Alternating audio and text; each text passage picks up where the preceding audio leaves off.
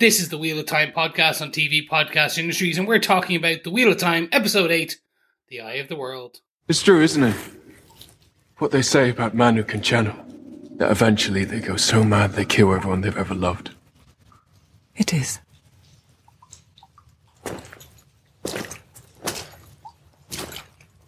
I have a favour to ask you. Just one. Tell them I died here. Tell them I didn't make it back. I cannot lie. You'll work out a way. You owe me that much.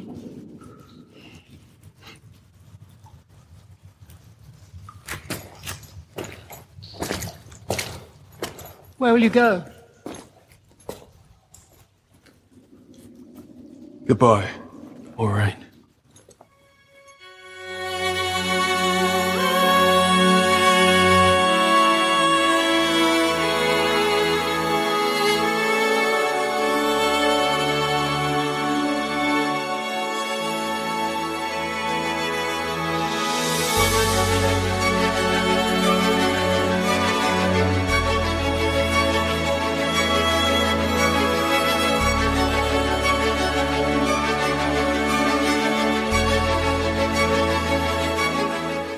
Welcome back, fellow Wheelers. It has been a bit of a time. An age has passed, you may say. This is the Wheel of Time podcast on TV Podcast Industries, and we are talking about the finale of Season 1 of the Wheel of Time, Episode 8, The Eye of the World. I am one of your hosts, Chris, and hark, do I hear coming through the blight? Yes, my fellow podcast hosts have returned from the COVID blight, and they are with us today. Mm-hmm. Yes, hello there, fellow wheelies. I'm one of your hosts, John.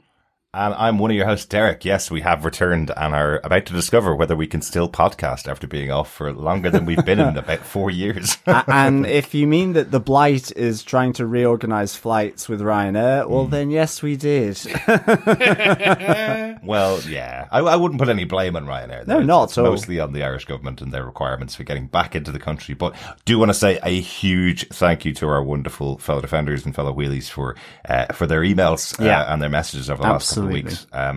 I know it's a bit of a weird one when we go away, and we have had holidays before. When we go away, we usually plan pretty well on our podcast. We record in advance. We put something out while we're away. We genuinely thought we'd be home really quickly and didn't make any plan, and we're at a home with zero internet. So, thanks to our fellow wheelies for their thoughts and their communications to us while we were off. And thanks hugely to Chris for recording a quick message for everybody to tell us where everybody was, but apparently saying that we're in the blight of COVID on a very quick message does scare some people, thinking that they haven't heard from us in a while. So luckily we were absolutely fine. Very limited symptoms, but we are all back, all happy, all healthy, and back recording in our pod booth now. Yes, absolutely. Thanks so much, fellow wheelies, for your concern and all your little messages. Really, really appreciated, and glad to be back podcasting about this fantastic show. Loved episode 8, and I can't believe we're delayed recording it, but I'm glad we're to it now, and can't wait to get stuck into the discussion. Absolutely. I know, only I can say that I am COVID free since 93. There you go. At this point out of the three of us. But that is not why we are here. No. We are here to talk about the finale of The Wheel of Time. Season 1. We know we have Season 2 on the way. It is coming. We are good. And it is a bit of a definitely interesting one, but if you're joining us just for this finale to hear what we thought, why not head on over to tvpodcastindustries.com and get all the previous ones. But if you also want to leave us your thoughts, feedback, and anything else on this season or any other episodes or shows that we've been doing, head on over to feedback@tvpodcastindustries.com with a small email. And we're also going to be recording our 2021 wrap up in about a week. So get it all in now and we'll be able to have a quick listen and maybe we'll read it out there. Yes, and of course, with all the COVID disruption and with the final question of the Wheel of Time Tavern quiz sort of just coming out bit by bit, we thought we would also make sure that everyone is aware of the 8th and final question for the Wheel of Time Tavern Quiz or Tavern Quiz. And of course, the winner will be announced as well next week when we do our final roundup of both Wheel of Time and Hawkeye. Yeah. As well as what you can look forward to on TV Podcast Industries in 2022. So, fellow Wheelers, fellow Quizzers, question 8 for the Wheel of Time Tavern Quiz. What words does Padan Fain use to access Fal Dara? I love that you're calling it the Tavern Quiz, even though my graphic says in quiz, John. I have to change the graphic if you call it the Tavern Quiz from now on. I will do it for next season. I'll make sure next season has the Wheel of Time Tavern Quiz. Thanks to Chris again for giving out that question last week, just in case you missed it. We wanted to make sure that everybody had the opportunity to send in answers to all 8 questions. They are all available on our website at tvpodcastindustries.com. You can get all 8 questions up there. Email us before the 10th of January with your answers, and we should be able to include you as an entrant into the Wheel of Time in quiz. But John, do you want to give them the question one last time? Yes, certainly. Question 8. What words does Padan Fain use to access Fal Dara? What is the password, fellow wheelies? Indeed. Where'd you hear those words? Yes. Yes, indeed. Now, let us get on with our spoiler-filled discussion. Derek, do you want to tell us who gave us what with this episode? Absolutely. I once again mentioned the show is based on the book series by Robert Jordan.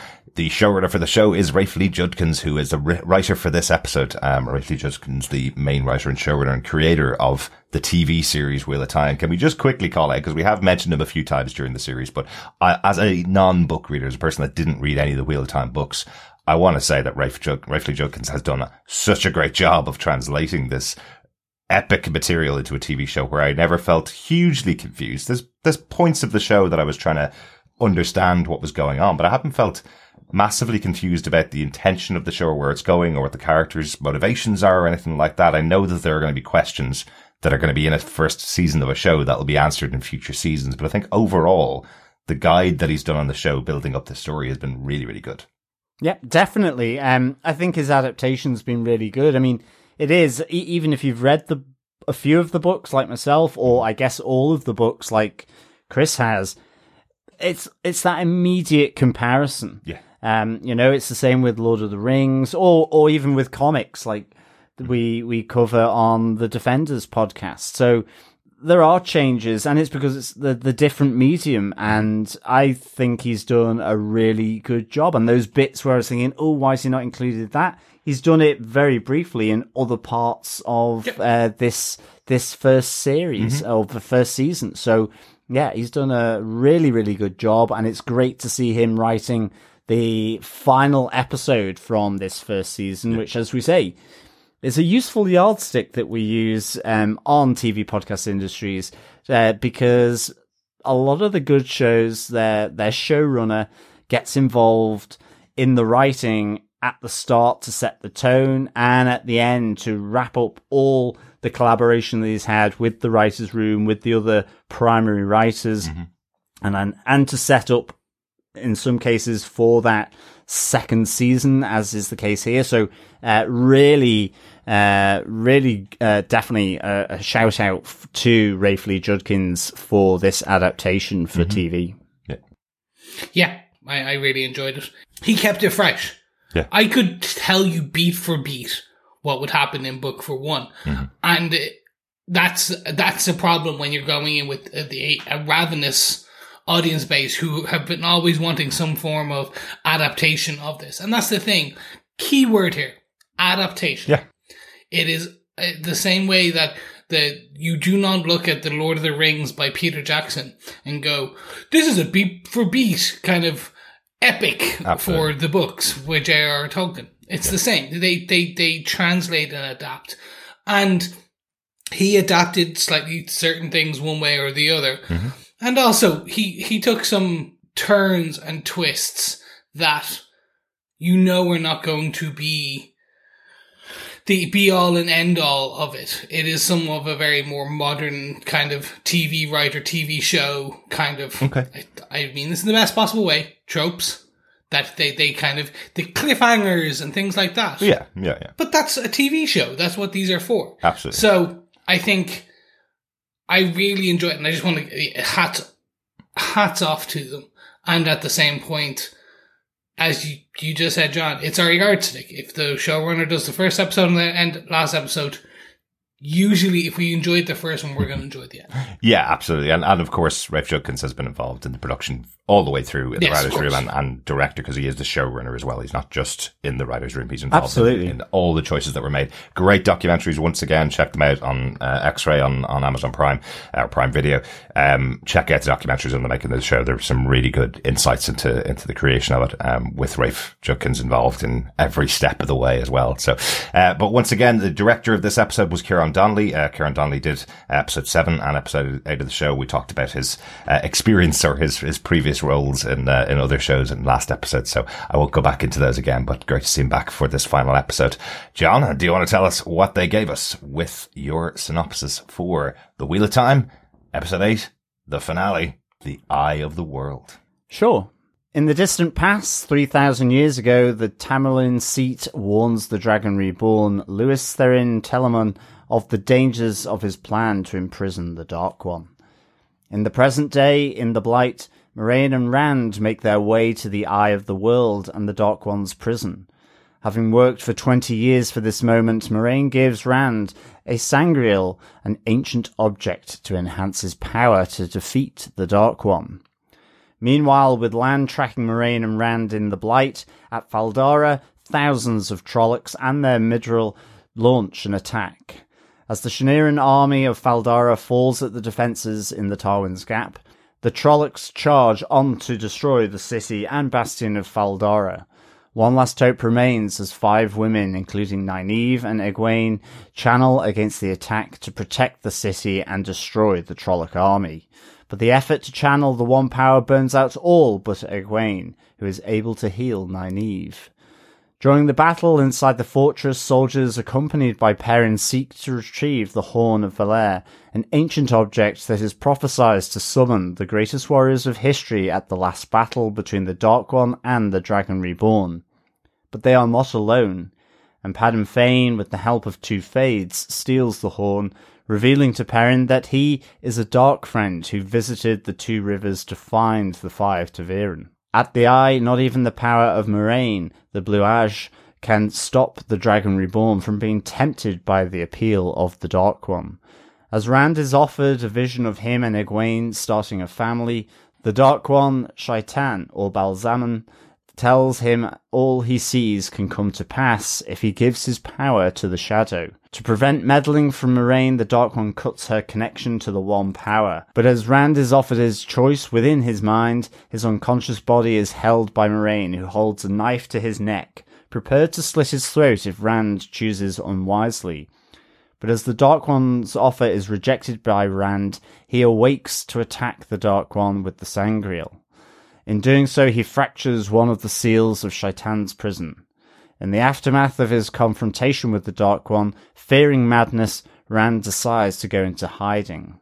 Lan finds Moiraine, who tells him that this was not the last battle.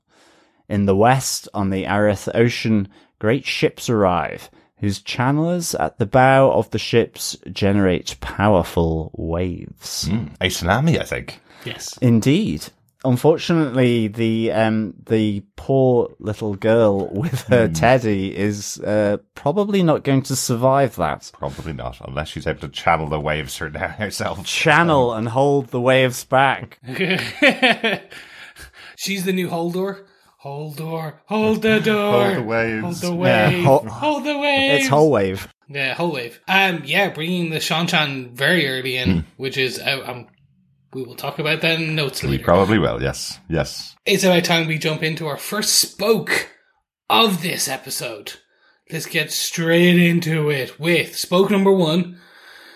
3,000 years ago. Flying cars? Yeah. I'm assuming you wrote that down. I did. I said that not much of the show has confused me. And we kind of had talked about this a little bit before, that there are allusions to the fact that this world is built on top of a world more futuristic than our own. Yes. That you could see things like massive skyscrapers. And here it's laid pretty bare in this opening moment of the episode with another bit of confusion that I'll talk about.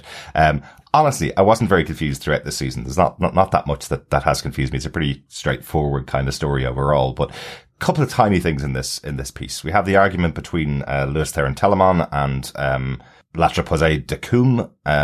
Her title, as given in the show by him, is the Tamerlan seat. Yep. Rather than the Amerlin seat, which we've met throughout the show here. I would guess this is something to do with the fact that she's the leader of both male and female Aes Sedai, so the nomenclature is slightly different, or is it the same seat, or is it a different seat? Would that be right? She's the leader of all the female channelers in that age. She is the Tamarin seat. She is the leader of the female Aes Sedai. Yeah. And he is the Dragon Reborn, or the dragon. He is the leader of the male Aes Sedai. Okay, so there's nothing I can guess about why the name is different. It's Old Tongue. It's literally the name. You know the way that you would say a certain etymology of the words change over thousands of years. Right. This is essentially it. So is Tamerlan Seat just the Old Tongue name for Amerlin Seat? Yeah, pretty much with an added T. Okay, basically. Essentially. That's that different. Okay. Now, again, this is all based on, they may change that. They may have, but based on my understanding of, as long as they don't tweak things, that is essentially it. They're speaking the ancient language of the Old Tongue, and he is the leader of the male Aes Sedai. Right. She is the leader of the female Aes Sedai. Yeah, and the important thing here is that both men and women channel the one power. Yes. In this time, 3,000 years ago. Yeah, absolutely. But there is some other confusion about his title, though, as well. So he's called the Dragon Reborn, which, given the story we've been told throughout this, was that we were looking for the Dragon Reborn in our current time, and there's been many Dragon Reborns since Lewis Theron Telamon.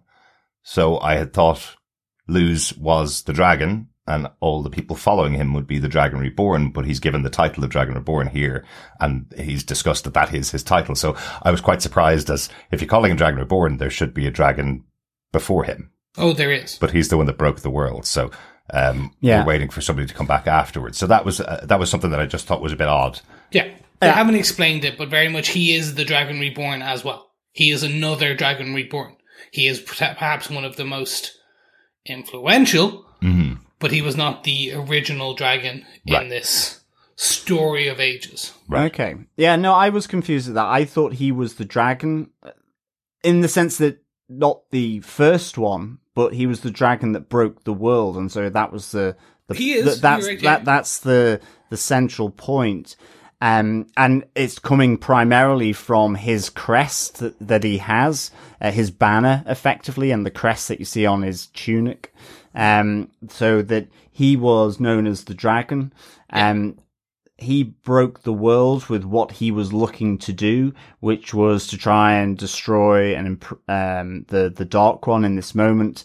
Ultimately, with him tainting, or the one power for male channelers being tainted. And so then after this, it was about whether the reborn dragons, or in the different ages, were going to be, to bind the Dark One, or to break the world again. Yeah. So, but yeah, I think, but ultimately his lineage would be that he would be a Dragon Reborn as well, I guess. But I guess it was just one of those things. But yes, I guess when you're talking about time, and certainly cyclical time, what truly is the Dragon Reborn? Well, every dragon is the Dragon Reborn. Yeah, exactly. Right. Okay. In your question about flying cars, though, so essentially, they again, they're going to have to explain it more in season 2 as they start to do flashbacks of the Lewis. But essentially, when you were able to combine male and female source, you could do amazing things. Like, a lot of what we see being done and channeled is the basic stuff. Like, it's almost like, imagine you had TV back in the day and then all of a sudden we just go back to flip books. Right. It is that like that, it's night and day. So what you're seeing here is skyscrapers being built by Ogier that are like thousands of meters high. Yeah. Flying cars being propelled by the power. Electricity, their form of like magic, heat, light, things like that. Yeah. And also, so the sangreal that Moraine gives to Rand can only be used by a male channeler of the one power. There are also angreals that can be channeled by the female, I think, or there's another word for it. And so that there are other things that could be created from this combined, and just the power from effectively both female and male being able to channel the one power and what they could create. So that icon, that sangreal, is just, yes, you're right, can only be used by a male. But there is sangreal. So it goes angreal, terangreal, sangreal, which is like there's terangreal are the kind of very, like, there's powerful, there's kind of like mundane everyday ones. There's ones like the Oath Rod, which we saw being used by the Amelin Seat, and the Mirror, which have very particular types of uses, but are essentially, can only be used by kind of one person, and they can be it depending on who built it, it's male or female, etc., etc. And then there's Sangreal, which is these huge, like they're the legendary epic kind of ones, where in this case, thousands of male channelers, I think she's hundreds, but I can't remember exactly, have just poured their power into this one kind of idol. Right. Yeah. So I guess, flying cars though is really interesting to see. Yeah. I think. And I suppose the big thing to take from this is this was when men and women were working together with the true source and using their powers combined. It created a world like this and had a world that existed, which is more advanced than our own world right now in present time. Yeah. So breaking them apart has broken their ability to have these powers. Yeah, it's destroyed the world as well. And I think the interesting thing is the intentions as well here of Luz Therin Telamon is to make the world safe. He's being advised against it though by the Tamerlan Seat. Now she is advising against it, and it is his own decision going against that advice. So, but his intentions are to try and remove that threat of the Dark One. And so I think that's an interesting thing to take here. But these two, Luz Therin Telamon and the Dark One, have faced each other many times since, and in different forms as well, in terms of like the Dark One would see Rand as just a different form of Luz Therin Telamon. Ultimately. Yeah, and I'm sure we'll talk about that a little later on, because we have the Dark One calling Rand Luz. Yeah, exactly. One bit in this scene that they didn't get across is that he's only taking male channelers with him. It kind of slightly got lost. That's why the Tamerlan Seat is kind of going, you're dooming people here. What happens if something goes wrong? Because he's taking 1,000 of his best male channelers with him.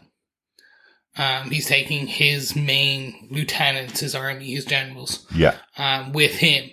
So, and it's only male channelers that he takes. I think that comes across because you see the pushback from him when she's warning him against it. He's saying, well, we would have a much better chance if you and your female Aes Sedai joined us.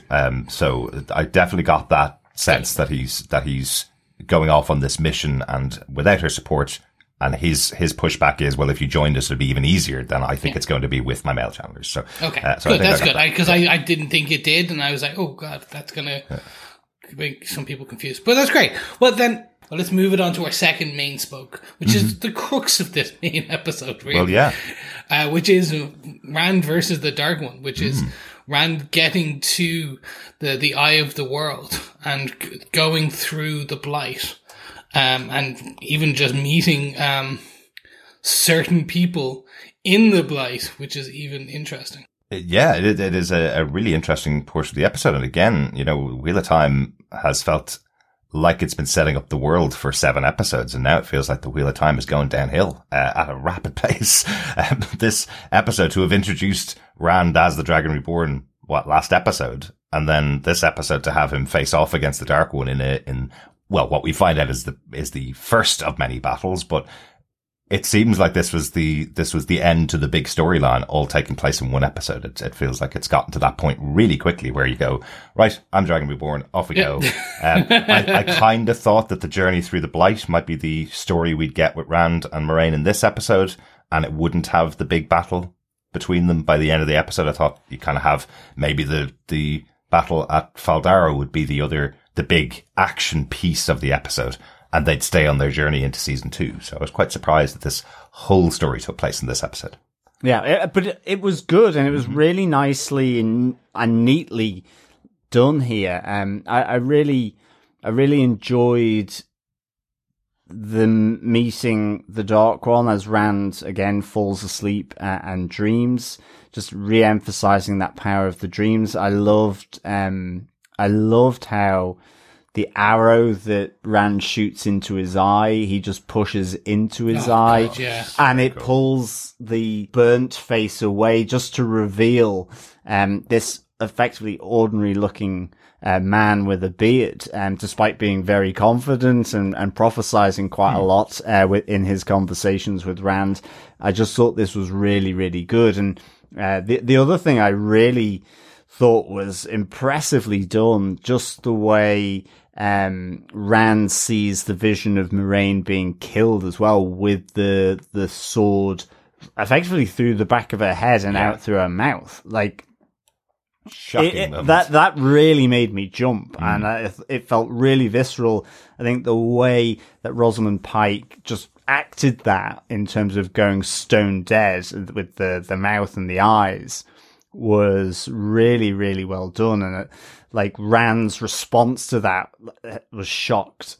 I thought it was really good.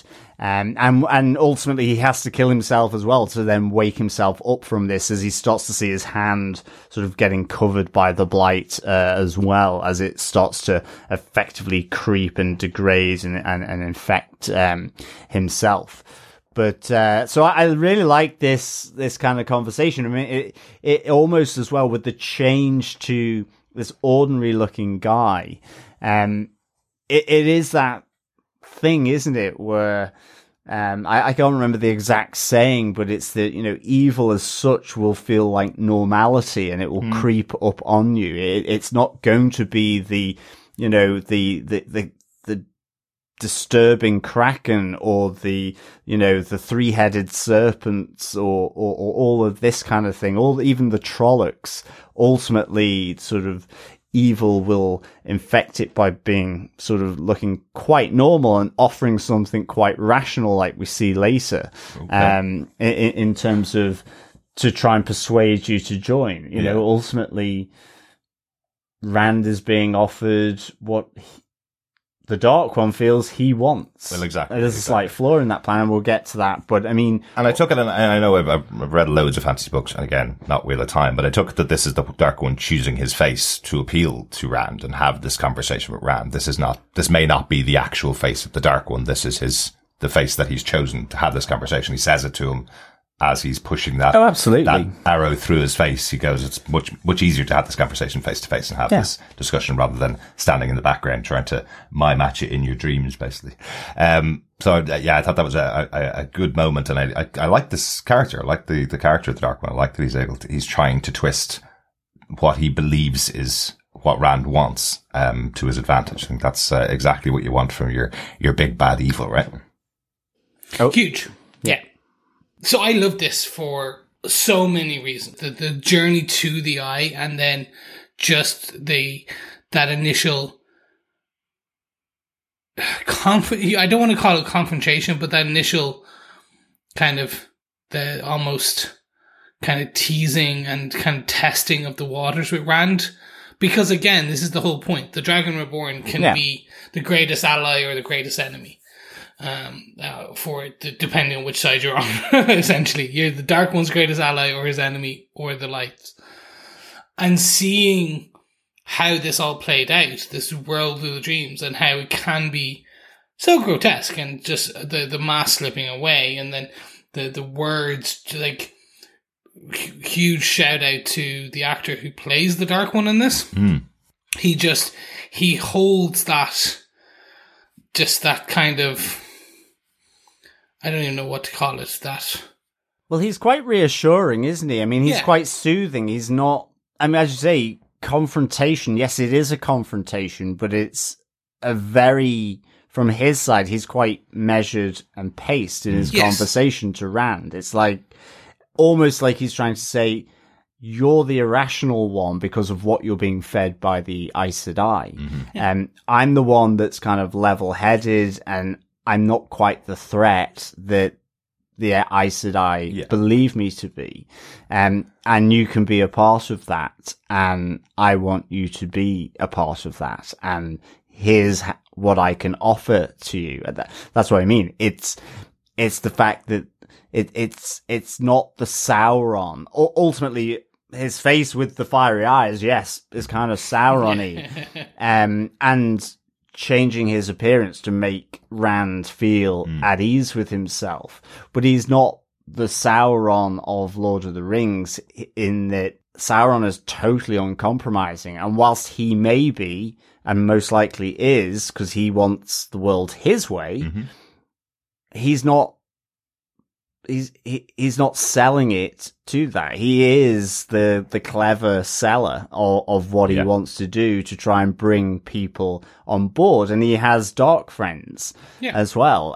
So it's not just with Rand. He's offered something to all those dark friends that work with him in this world. So that's what I mean by this evil creeping up, is that it overtakes what your perception of it is because he's giving quite a reasonable or rational sort of front to it. And I wonder if that's whether he's done it so many times for those 3,000. Yeah, he's had plenty of practice. To the many Dragonborn. All right, all I need to do is just give them what I think they want, and they'll probably side with me, or I'll drive them insane, or I'll kill them. So that's kind of it, right? That's the problem with this with the Wheel of Time, is like he can just get better and better, learn from his mistakes at each cycle through the age, at different ages. So it was just really, really nicely done as well, I thought. Because I was just expecting fiery-eyed bloke to be there, and so sort of for them to do that and to make that choice, it puts Rand at ease ultimately to some extent. And part of that conversation as well, we also, you mentioned it earlier on, Chris, about Luz, the Dragon Reborn from 3,000 years ago. He mentions that attack on him when the Dark One starts calling Rand Luz. He said, the last time you were here with 99 companions and you failed. What makes you think you and one Aes Sedai is going to tackle me and take me down? And then he also tells Rand for the first time that Tan al'Thor isn't his father. That's the first time Rand's learnt that, right? Yep. Since the beginning of our story with the character. He didn't know that Tan al'Thor wasn't his father. He didn't know his history. It was only questioned once with Loial, when Loial told him what he was, the fiery-headed redhead, and he basically told him to shut up and move because he needed to get out of there pretty quickly. He didn't care about the history of who Loial thought he was by his looks, effectively. So I presume Rand's journey now is going to be to discover who he is, now that he's learnt these little facts about himself from these people that he's met in the world. Well, yes. So he's called an ale, by the Ogier. He isn't, for his shocking red hair. And we have seen one before in the cage with the mask. Absolutely. And he has talked about how they are in the Threefold Land. They come from the wasteland, the Threefold Land, out beyond the waste, out beyond the blight. And even more importantly, we saw his mother, who was an ale. Yes. Oh my God, yes. Kicking major ass. Very much so. That's way that is from the Ale War, and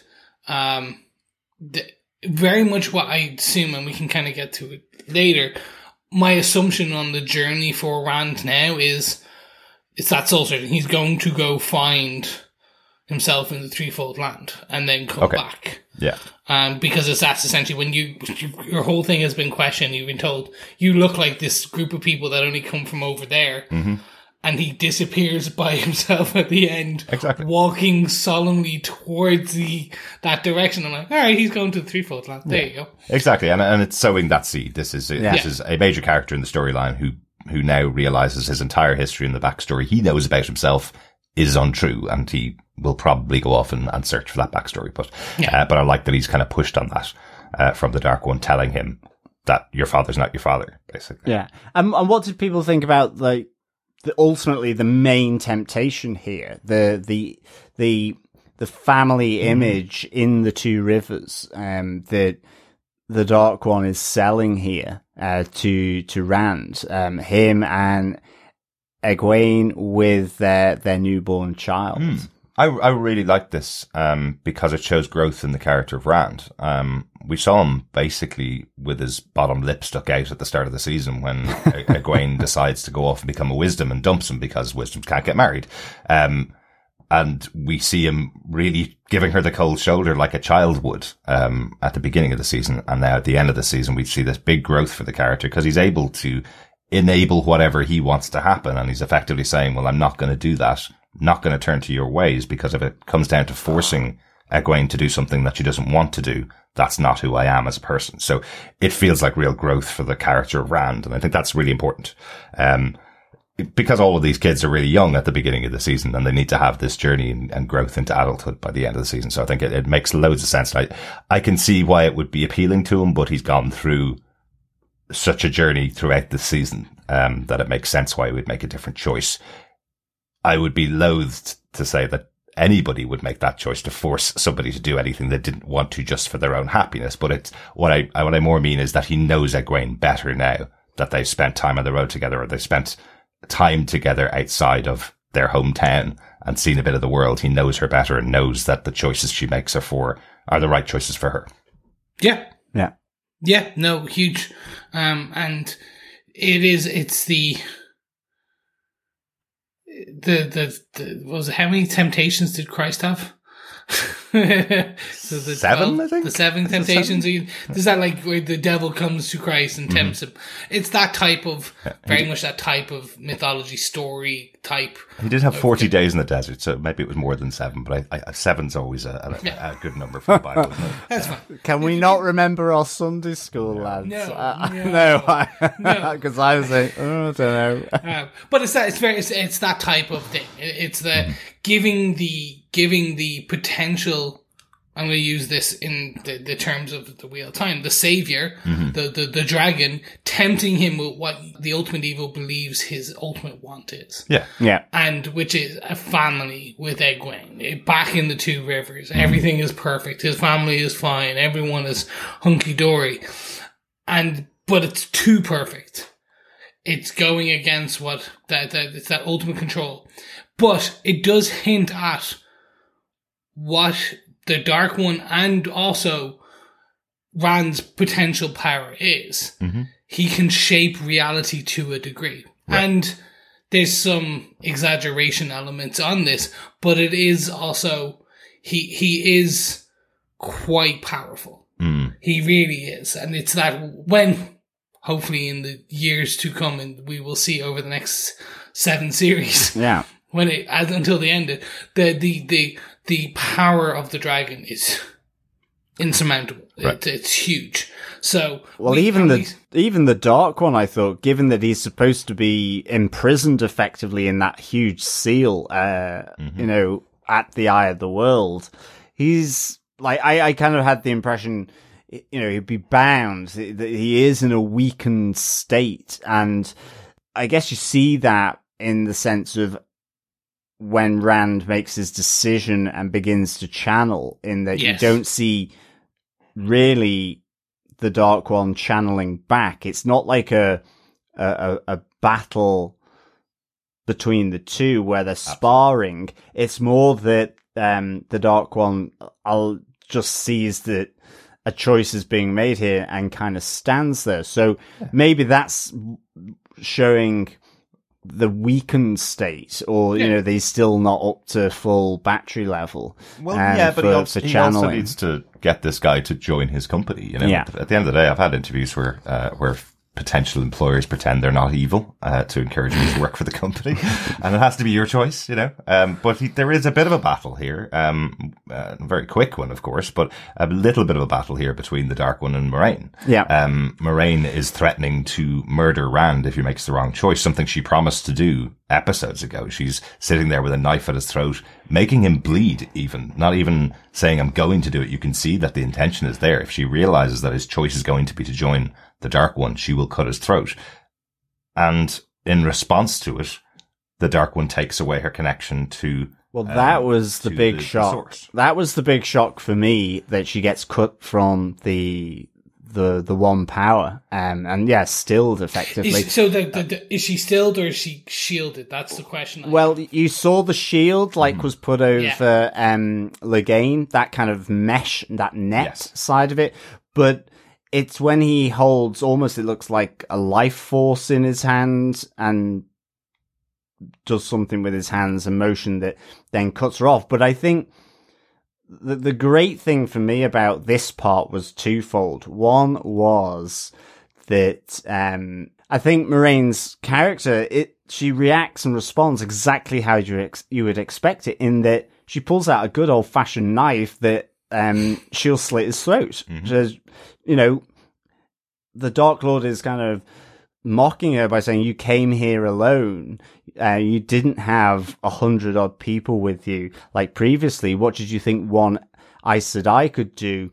And actually what she can do is she can just slit his throat so he dies in the real world. And so she does come prepared in that way. And that actually creates a really good tension when you're within the world created by the Dark One, with Rand unconscious, whilst they're having this conversation about, you know, joining the Dark One. What do you want, Rand? That whole conversation. Because all this time, Rand has got this knife to his throat and could be taken out. Having said that, the Dark One says, but you don't know which way he is going to channel. You don't know what decision he's going to make, and you're just sat there. And it's only until she sees him utilizing the power of the Sangreal to enhance and amplify his channeling of the true source, that she realizes. And that was just really good. It kind of just increased the tension on that confrontation, but also I thought how they handled Moiraine's character with the knife made sense to me. That she's she's not just an Aes Sedai who can channel the source.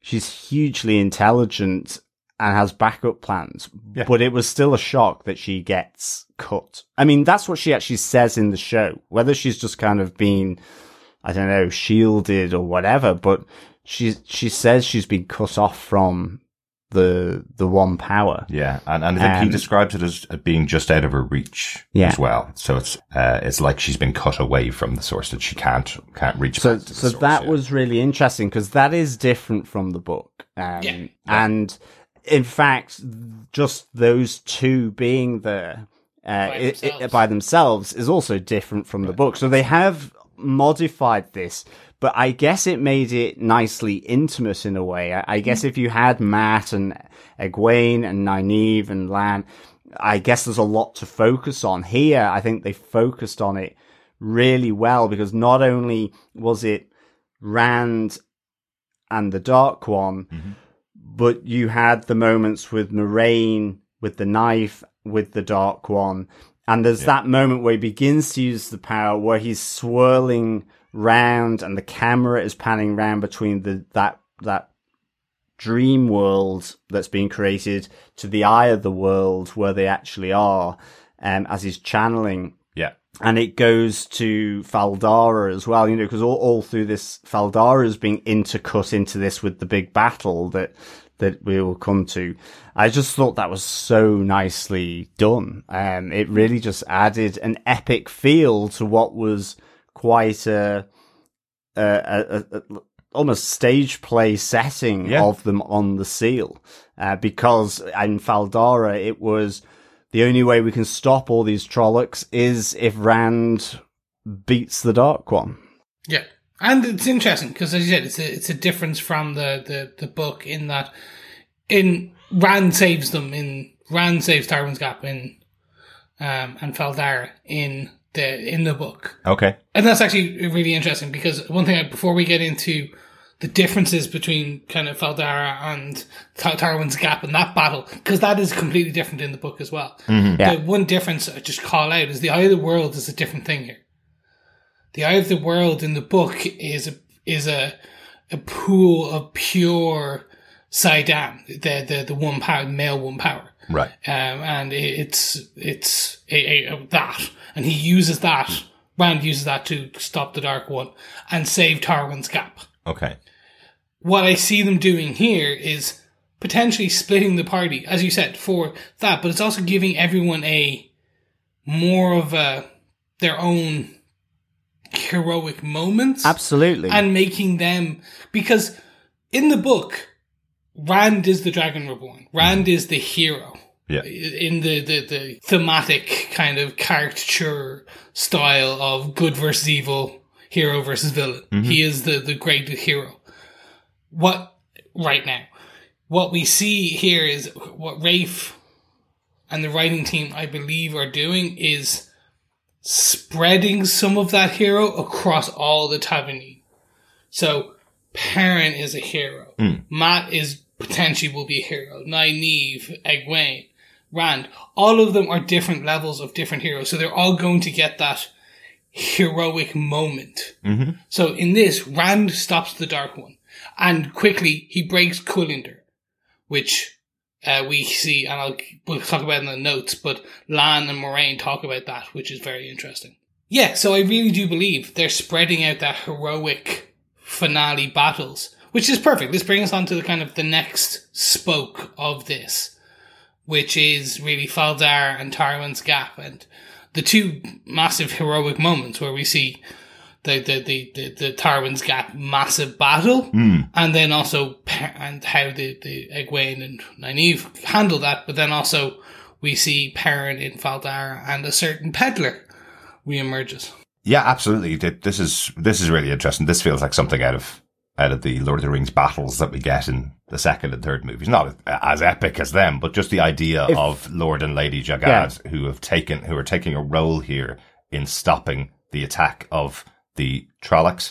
But what I do really like about it is the start of the battle, where they have a discussion between the two of them about what they're going to do and why they need to do it. And Lord Jagad is apologetic about the fact that he never reached out to the Aes Sedai for protection in the past. If he'd done that, we may have not gotten to the point here where we're being attacked by Trollocs on our borders. And now we're going to have to sacrifice ourselves and all of the fighters in the city and everybody that joins us just to give some time for for everybody else that we're supposed to be protecting to possibly find a way out of this. It is a suicide mission just to halt the Trollocs for a short amount of time, effectively. But if he'd made better decisions as a leader in the past, because remember, he was really cocky when Moraine met him first about the protection that they've given to the Gap and the protection that they've given to this area of the map, I guess. But in this point, in this moment with his sister, he's saying to her, we should have reached out before. Maybe we could have done a better job at what we've done. And now we're going to have to sacrifice ourselves. Yeah. I mean, I love this battle of Faldara. It felt much more, clear to me than the book. It also really gave me Helm's Deep vibes. Yeah. And I really, really enjoyed it. And I think that's because it is kicked off with effectively this sacrifice by the Lord and Lady of Faldara, saying, we're not going to stop this. Faldara being the fortress that has never fallen to the Trollocs, this isn't going to happen. You know, at this moment, they don't believe that's going to happen, and they make that decision that, you know, he will go out to Tarwin's Gap and the Wall in order to stop them, and that Lady Amalisa must try and use all the source, get round the women of Faldara that can channel to some extent, whether powerful like Nynaeve or even just little party tricks, so that then, you know, in Lord Jagad's mind, they will crash through Tywin's Gap, and she needs to be there to slow them down, to try and stop them from destroying Faldara. And so I thought it was kind of interesting that I really liked that. I liked how it was set up. I really did. It felt really meaningful, really epic. And I mean, the realization of Tywin's Gap was cool for me. Just that wall with the very narrow arrow slits like you would see on castles. I thought it was really a nice design. But just seeing that overwhelmed, I think it was just at one point, it was just so dark, it just looked like a load of torches were attacking Faldara. I couldn't really see the Trollocs. Yeah, admittedly, that was the first time we watched it. Which was on a mobile phone. We had a little bit of internet connection last week, but watching it on a big screen TV in 4K, I didn't find it as dark as I found last time. It's not like, what was the battle that was in Game of Thrones final season, where it's about 3 or 4 minutes and you're going, I can't see anything other than a little bit of fire. It was like the horde of candles attacking Faldara. You'd save a lot on the budget if you did that, if you just did a horde of candles. But one thing I really like about the call from Lady Amalisa to get anybody who's ever used the source out. One thing I thought was interesting, you mentioned if anybody's had any connection at all to magic or of any type, she calls out people that have done parlor tricks, effectively anybody at all. Come on, join me, we need to take your power. One person who escapes and goes outside and kind of watches the city burn is the bartender, Min, who's been kind of telling the future for everybody. I presume that even doing that kind of power would mean that she would at least try and see if she could join the ladies who are trying to stop the Trollocs from overrunning the city. Give it a go. Even if you believe your magic isn't the same type of magic, go over and help them out, because it seemed like at least 1 or 2 of the 5 that are there didn't have much source power. No. It didn't last very long. No. It felt like they'd just been put in a microwave by the end of it. It was, I mean, that also was huge, just seeing how the one source can be channeled, even by someone like Lady Amalisa, who, you know, we've seen in the previous episodes, she went to try and become an Aes Sedai, but didn't become accepted by the White Tower as a novice.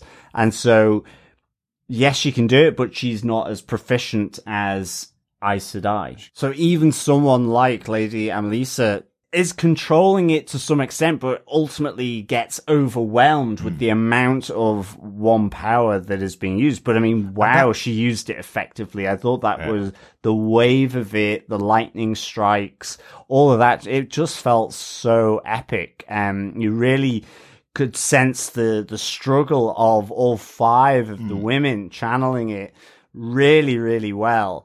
And I really enjoyed that depiction. But she's overwhelmed really because it's Nynaeve and Egwene who are there, who are significantly more powerful than she is. We've seen their powers throughout this season. She wouldn't have possibly imagined that these two ladies that came into her city who were joining her to allow her to challenge the source through. She couldn't have imagined how much power she was going to actually be channeling. No. So that's what rips her apart. Now, not question, but comment, let's say. 5 of them there. Nynaeve shields Egwene from the burning power that's suddenly happening. Each of the source users, let's call them, are burning out, and Nynaeve shields Egwene from the full power of that burning. Everybody else dies, including Amalisa herself. And I thought Nynaeve. Nynaeve falls on top of Egwene. She has her burnt out eyes. She's there for quite a few minutes. Yep. Afterwards, with Egwene looking at her going, I can't believe I've lost you, effectively. And then Egwene brings her back. And only her back. Yep. Is that a little bit cruel of Egwene to just bring back Nynaeve? We know that using the source takes a lot of effort, and we know it can drain you because we've seen that from Moiraine in the past and in previous episodes, but that doesn't seem to be the reason why Egwene stops at just bringing back Nynaeve. It feels like she brings her back and then goes, "Oh, you're alive. Thank you. Great." And then move on. They don't know how to channel. Yeah. They're not even not trained. They don't even know how to make fire or anything like that. So far they've just, it's like reach out, touch the power. Mm-hmm.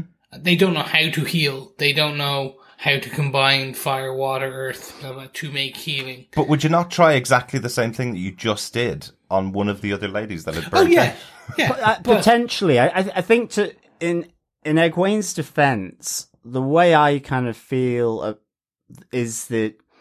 So we heard that Egwene thought she was the one that had the better sort of strength when it came to the one source, and then ultimately gets told that Nynaeve is one of the most natural, strongest, true source sort of channelers that they've seen, that hasn't even been a novice at Tar Valon and being trained in becoming an Aes Sedai. So Nynaeve uses that to save Egwene, and Egwene, I think, because she's holding her and is close to her, the power that she can channel, and because it's about controlling it at that moment, Egwene's thoughts is wishing and wanting Nynaeve to be alive because it's her closest friend. So it's more to do with the relationship that ends up with the one power enveloping them and healing Nynaeve ultimately. It's just that's where her control was. It wasn't going to Amelisa or the other two women that ultimately got fried in the microwave of the one source. So I think that's the only thing I would say, but I agree. She could have also then tried with the others. But you do get that obviously from the guidance that the Dark One is giving to Rand about how to channel. It's about envisaging exactly what you want in front of you and hoping and praying for it with all of your heart kind of thing. And that's effectively what Egwene's doing with Nynaeve. She's wishing with all of her heart that Nynaeve could come back. So because she can channel, that's what happens. I suppose because we saw earlier on in the season with Nynaeve using her power reactively, after all of the Aes Sedai had been taken out and Lan had his throat slit, healing every single person in that room, bringing them back. I suppose I was expecting the same thing from Egwene, but I guess power levels may be different. I think she's weaker in her ability of using it at this moment in time. And of course, Nynaeve has had 5 years of wisdom of using powers of some sort. So, yeah. Yeah, so the one thing I just will note is they've upped the power levels of Egwene dramatically in this. She did not have an affinity for healing or anything. Right, because all I was going was get her a yellow Aes Sedai outfit, stick her in the heads of healing, exactly. Get her heal everybody. Exactly, because that's what they say about Nynaeve. But I think this is the really interesting thing of the adaptation in this moment, because yes, I think these two at this moment in time are much more leveled up than the book. But in this case as well, this situation of them channeling the one power to hold back the Trolloc army, this is totally new. Lady Amelisa and Lord Egelmar of Fal Dara are both still alive after this in the books. Right. Now, as I say, I've not read all of them, so I'm assuming they probably just never come back into the book, or very obliquely, and so on. And so this is the big moment for this Lord and Lady of Fal Dara taking that stand, being used in this Helm's Deep type battle. To show their quality. And I think that's a really interesting adaptation from the book, and it certainly invests you more in that battle, because seeing the Lord at Tarwin's Gap and just the Trollocs gradually taking away and taking down the brickwork as they're just throwing thousands at the wall, and as they're then charging towards Fal Dara, and you have effectively an uninitiated Aes Sedai in Lady Amelisa stepping up on the basis of their conversation at the start. And I think that's what really kicked that off. It made it epic, moving, and just it really invested in this sacrifice that these two did in this Battle of Faldara, as well as then seeing Nynaeve and Egwene sort of being involved in that with Lady Amalisa. So I thought there's really good use and adaptation and change done from the book. And as I was saying before, the fact that they interchanged and cut between this to the more intimate setting between Rand and the Dark One, or unconscious Rand, the Dark One, and Moiraine, it just pulled it together really quite nicely. And so, I thought this was superb. Yeah, it is a really interesting thing, I must say, putting those at the centre of the story here. One other thing about Egwene and Nynaeve before we move on, there was just a quick discussion with them before the battle where Nynaeve says she can no longer hear the wind, and asks Egwene to interpret what she's hearing, which I think is interesting. Nynaeve was saying that ever since she channeled, she's effectively kind of lost that power that she had as a wisdom for those 5 years, what she was training Egwene at the beginning of the season to do.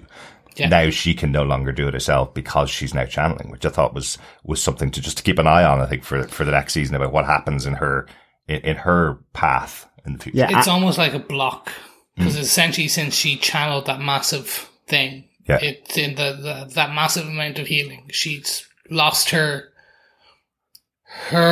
ability to hear the wind. Yeah. But then we see Egwene hear the wind. Yeah. So they are alluding to the fact that potentially being a channeler allows you to listen to the wind, in whatever potential way that may be. It's essentially because Egwene and Nynaeve both could hear the wind to a degree. Episode 1, when you hear the first Trollocs, they both kind of are able to do that. And we later find that Egwene can still do it, but Nynaeve, since her big explosion, cannot. So because she's channeled, she can no longer, is what she thinks anyway. That's her explanation in her mind. So that that it maybe have cut her off from that other ability that she had in the past. But I just thought it was interesting that they had that conversation, and kind of, given that was one of her pieces of expertise in the past, that she's now asking Egwene to help her to hear the wind and what it's saying, I thought was quite interesting there. So something to watch out for the future. Let's get on to the fourth member of the team of 5, given that we don't really have much of Mat in this episode. we get like one scene. A split second. I presume that was used from an outtake of the filming that was done with the actor, because we know he didn't return for those 2 episodes of the filming for this part of the season. We know he's being replaced in the next season, so that was just a moment saying that he's returning to the White Tower. Is all we got with Mat in this episode, just that he's back at Tar Valon. It looked very much like the scene out of the Shire Lagoth. It looked like that darkness, that piece, kind of very much, it looked something like that. But he is looking at the Tower of Tar Valon. It looks like an outtake from that when he was there, but put into Tar Valon, yes. Yeah. And I'm assuming that's how they're going to. Now remember, from the last episode, he does have a hit out on him with the red Ajay. Mm-hmm. What? And now he's going to the tower where they're all living right now. So, yes, so interesting. Exactly. So let's get on to the fifth member then. We've talked about Mat now, just to give him his due in the story. The fifth member of the team really is Perrin, and Loial, and their relationship together and what's happening with Perrin, because Perrin is a really strong guy who's been really responsible of every member of the team. He had his own job, had his own business effectively back in the Two Rivers, and now he's kind of been left behind by everybody. He's got something going on with his eyes. We know that from before, but none of that's come to pass yet. So he's kind of been left on the bench by everybody.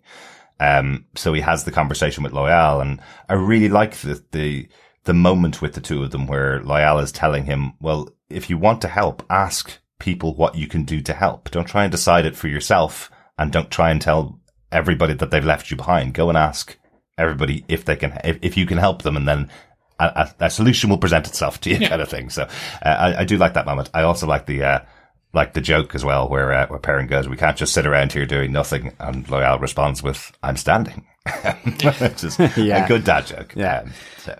It's good here. We're starting to see more and more how Perrin is struggling with the choice of the way of the leaf, that he learned from the Tinkers when he travelled with them. That it is that he cannot pick up a weapon. He does not want to pick up a weapon since episode 2, episode 1 actually, where he kills his wife. Yes. And he's struggling with that death. And we more and more see, we're getting hints at, well, he's going to have to do something. Yeah. He's going to have to. And he doesn't. And it's that indecision and that inaction that essentially causes the death of, or what we presume to be the death of a large number of people at the end of this, when himself and Loial are kind of like, what do? We ask. So they ask, and it's like, all right, well, help us dig up this horn to bring back the fallen heroes at the last battle. Yeah. This was an interesting choice. Okay, go for it. So we have the Horn of Valair, this item that's being stored under lots of granite and cement in the throne room of Faldara, which is dug up by the army because they know that the city's going to be overrun. Yep. And when it's dug up and presented on the ground, they all run out to defend as Padan Fain arrives with some Fades. Nobody guards it or nobody picks it up and goes to run with it. They just leave it open, this thing that could potentially cause the end of the entire world or save the entire world when the dragon uses it in the final battle. They all know the story. They all know what they're doing. If they hadn't dug that up, because it seemed to have taken them quite a long time, they had to enlist Perrin and Loial to help them out digging it up. But if they hadn't dug it up, I presume Padan Fain would have been the one that had to spend 2 or 3 hours digging it up with the Fates. So they effectively dug something up which was stored quite well and presented it in a nice little box. And hidden. For Padan Fain. And so the one of the things from the books is that, and the second book is called The Great Hunt, but is this idea that a lot of the different kingdoms in this world go on a hunt for the Horn of Valair, because there is this prestige if you find it, because it's prophesied that whoever blows the horn, sounds the horn at the final battle, whether that's for the light or for the dark, that will call upon all the heroes or the greatest heroes, I should say, of the previous ages, and they will stand and fight with the side that ultimately have blown this horn at the last battle, and it's prophesied to be at the last battle. Yes. Again, prophecies can be wrong, but again, it's I kind of really enjoyed this whole element with Perrin and Padan Fain, and that for what it revealed. I also was kind of just a little bit. It felt just budged in a bit too much with everything else going on. And like you say, and the fact that they kind of did Padan Fain's work for him, really. And I was kind of like, okay, but I like that we get Padan Fain here. I mean, I love the 2 Fades, certainly the 2 guards getting their heads chopped off. I thought that sort of motion from them looked really good. But it felt like, the Shannarans here at Faldara, so used to defending against Trollocs and Fades, even though Fades are more difficult. I wish there'd been a bit more fight from them, because I think that would have... Just any, really? But it just seemed like, it's Fades, and yes, they're tough nuts to crack, but they are effectively on this front line. They're fighting Trollocs and Fades and keeping back the Blight. That's what they do. Yeah, like it did feel like it cut into the room. It edited the scene in the room after the battle had happened. So you'd presume a lot of them would have been able to stand up for a moment at least against the Fades. Even if just one of the Fades had been taken out. Well, yeah. But probably quite a big moment if a fake gets taken out as well, as we've seen. They're pretty powerful throughout the series. Well, I'll tell you what I would have wanted more of. Paddon Fane throughout this season. I loved this actor in the scene. I thought he played such a great role. He's so menacing. I love just even putting Perrin down about his hometown, effectively. What did you think? I was going to your crappy hometown selling lanterns every year. You think that I didn't have an ulterior motive going to your crappy place? Like, I love how he's discussing and manipulating and I love that he's having most of this conversation sitting in the throne of Fal Dara. It gives him his own power as a character that we've only seen kind of in the background. A couple of lines in the first episode. We've seen him in the background throughout the season. A little bit just indicating that he's an important character, basically. But having this kind of standoff moment with Perrin was really, really good. I'd love to have seen more of him in the season. And I'm sure this character is going to be really important in the future. Yes. Hell, he's just found a massive weapon that he's going to be delivering to the Dark One. So that'll curry some favour, won't it? Not only a massive weapon in the horn, but also he has the dagger there as well. Yep. You see him, Matt's ruby hilted dagger he puts into his belt as well. So he not only has the Horn of Valere, which could now be utilized by the Dark Friends, the Shadowspawn, on behalf of the Dark One, but you have him with that dagger, which we know all the darkness, the shadow from Shadar Logoth has been pulled into that dagger. So that is has potential consequences moving forward. I love that Paddon Fane re-emphasizes the importance of the ta'veren, this idea that all five of them have the part to play, even if Rand may be the dragon, because they're all able to alter the pattern that the wheel weaves. I think that, it is it's the other analogy of the loom, that the wheel of the loom weaves a pattern on the cloth that's being formed from it.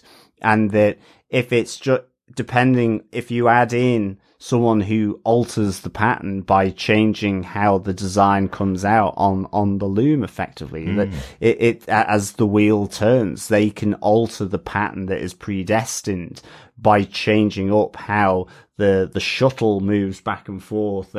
And this is what I really like, because to your point as well, Chris, about giving each one of the five from Emond's Field their moment, the ta'veren, that concept, that angle is what gives them, each one of them, their moment and heroic moments as well, which I expect will move through the rest of the series, as much as Rand being the dragon. So that was really, really cool. But yeah, I just them going at the Horn of Valere. I guess Paddon Fane knew it was there anyway. Yes.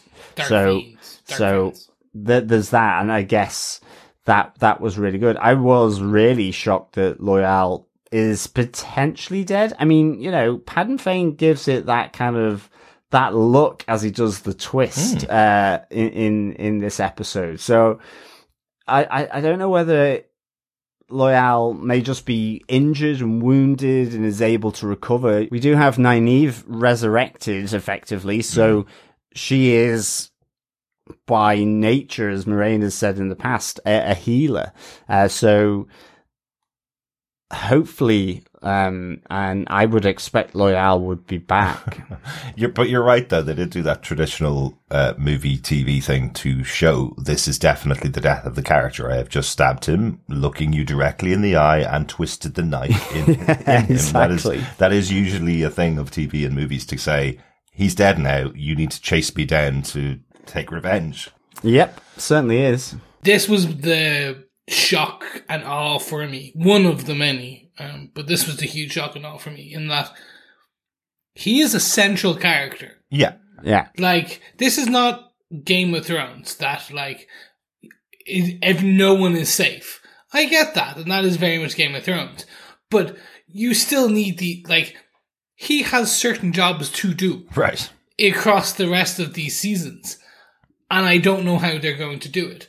Right. My assumption is season 2, episode 1, Nynaeve runs in with Egwene. They heal him and they have to take him to his steading. And that's how we get to a steading, where it's his home. Right. And again, highly recommend watching the X-Rays features, where you also get more information about steadings and things like that on the Ogiers. Yeah. There's a whole animated episode which is just like 6 minutes long and beautiful. Yeah, really good. Yeah. That's how I'm assuming they get there. And then the other option is that since they've introduced Ogiers and what they do, the other option is that there's another Ogier that takes the place of Loial, potentially. Exactly. So, and that's the other, that's how they could be keeping it fresh, in that here's Loial's brother. He looks almost L'Oreal. exactly the same. And played by the same Disloyal. Yeah, Disloyal. It's his twin brother. Oh my god. With a moustache. Although, evil moustache. yeah, although you'd probably think he would join the Dark One by the end of the series if it was called Disloyal. It was shocking for me. Yeah. This whole aspect of it. I'm with you guys. It felt a bit, we've dug it up and done the Dark One's job. And then they rush and die. Forecasting into the next season, I can kind of see how they're doing it. Like, in that they need to keep certain characters and things and lie everything together. So they're slightly origamiing parts of this, where they're making folds where there were no folds before, but it's still going to be the same beautiful looking swan at the end. Yeah. It's the previous adaptations and how the decisions they've had to make does mean, yeah, exactly. And you could ultimately argue that this could have happened at the start of the next season, as well, because of how the differences in just how they've taken and that's all, that's, as you say, I think that's the best way. That they're making folds. You're still going to get a beautiful swan, but it's just going to have different folds. Yes, but one of the things we did mention at the beginning of the season is that there's 15 books, and when Robert Jordan was writing his novelizations, he was writing one book and then following it with another, not knowing exactly how it was going to end. But with Rafe Judkins, he knows where it ends. Yeah. And this particular line in here with Padden Fane saying that every one of you 5 is important to the wheel. You all have something to do here. Even though Rand is the Dragon Reborn, the other 4 of you have a part to play. We'll show that on screen. If you're Rafe Judkins and you're making this story after knowing how this all plays out, show that every one of them has a part to play in that story and show it now. Yeah. Don't have it all being, this episode is all about Rand the Dragon Reborn fighting back the Dark One. Every person here has a moment. Okay, Matt, not so much, but they all have a moment, and they've all had a moment throughout the season to make them 5 essential characters in as the spokes of the wheel of this show. Essentially, yeah, and that's the really interesting thing. I think, but it is a lot. Exactly, and I think this could have done this episode, because as we kind of say wrap up this spoke, this episode could have done with another 10 minutes. I think this season could have done with another 2 episodes. It would have been even better if we could get a 10 episode season. I would have been so happy, because they've slowed down on certain parts where I thought it was right to do, but they've also rushed parts where just giving that potentially 2 episodes more, or even say, original premise, this episode 10 minutes more, giving it just that bit more breathing room on a bit more of those scenes, extending them out would have made a huge difference. Giving this whole season 2 more episodes where you could have a bit more focus, and again, not taking into account COVID or the loss of Matt or anything like that, would have just been even better. But essentially, we are at the end of this, and we are given this really good ending in that. So Lan and Moiraine are together in the Blight of the Eye, and Moiraine potentially has no power. She is no longer potentially an Aes Sedai because she can't channel, and she is shielded from Lan. Egwene resurrects Nynaeve, and they are still in Tywin's Gap, and we're just outside Fal Dara. Perrin Loial is dead. Perrin is understanding that the Way of the Leaf is potentially useless because he is essentially just there by himself after seeing his friend die. And Rand has absconded off to we don't know where he's gone, but he's gone out into the Blight, which past the Blight is the Threefold Land and the Wasteland and things like that. So he's potentially gone to meet the Aal. And that's the wrap of season 1, where we know that the potentially the Great Hunt is upon because they need to find the horn now, which is apparently needed. They have to go back and find Mat because Mat is back in the tower because they're going to need now. Perrin is aware of each one of them are important, which includes Mat, who they've lost. So they need to find the horn, they need to find Mat, and they need to find Rand. Mm-hmm. Yes. And this is one of the big things about the book. The book always had you split the party. Of course. It happens all the time. Yeah. It's in every fantasy. You split the party. Absolutely. If you and that's make what's different happening. group characters, you can only explore the world by breaking them up.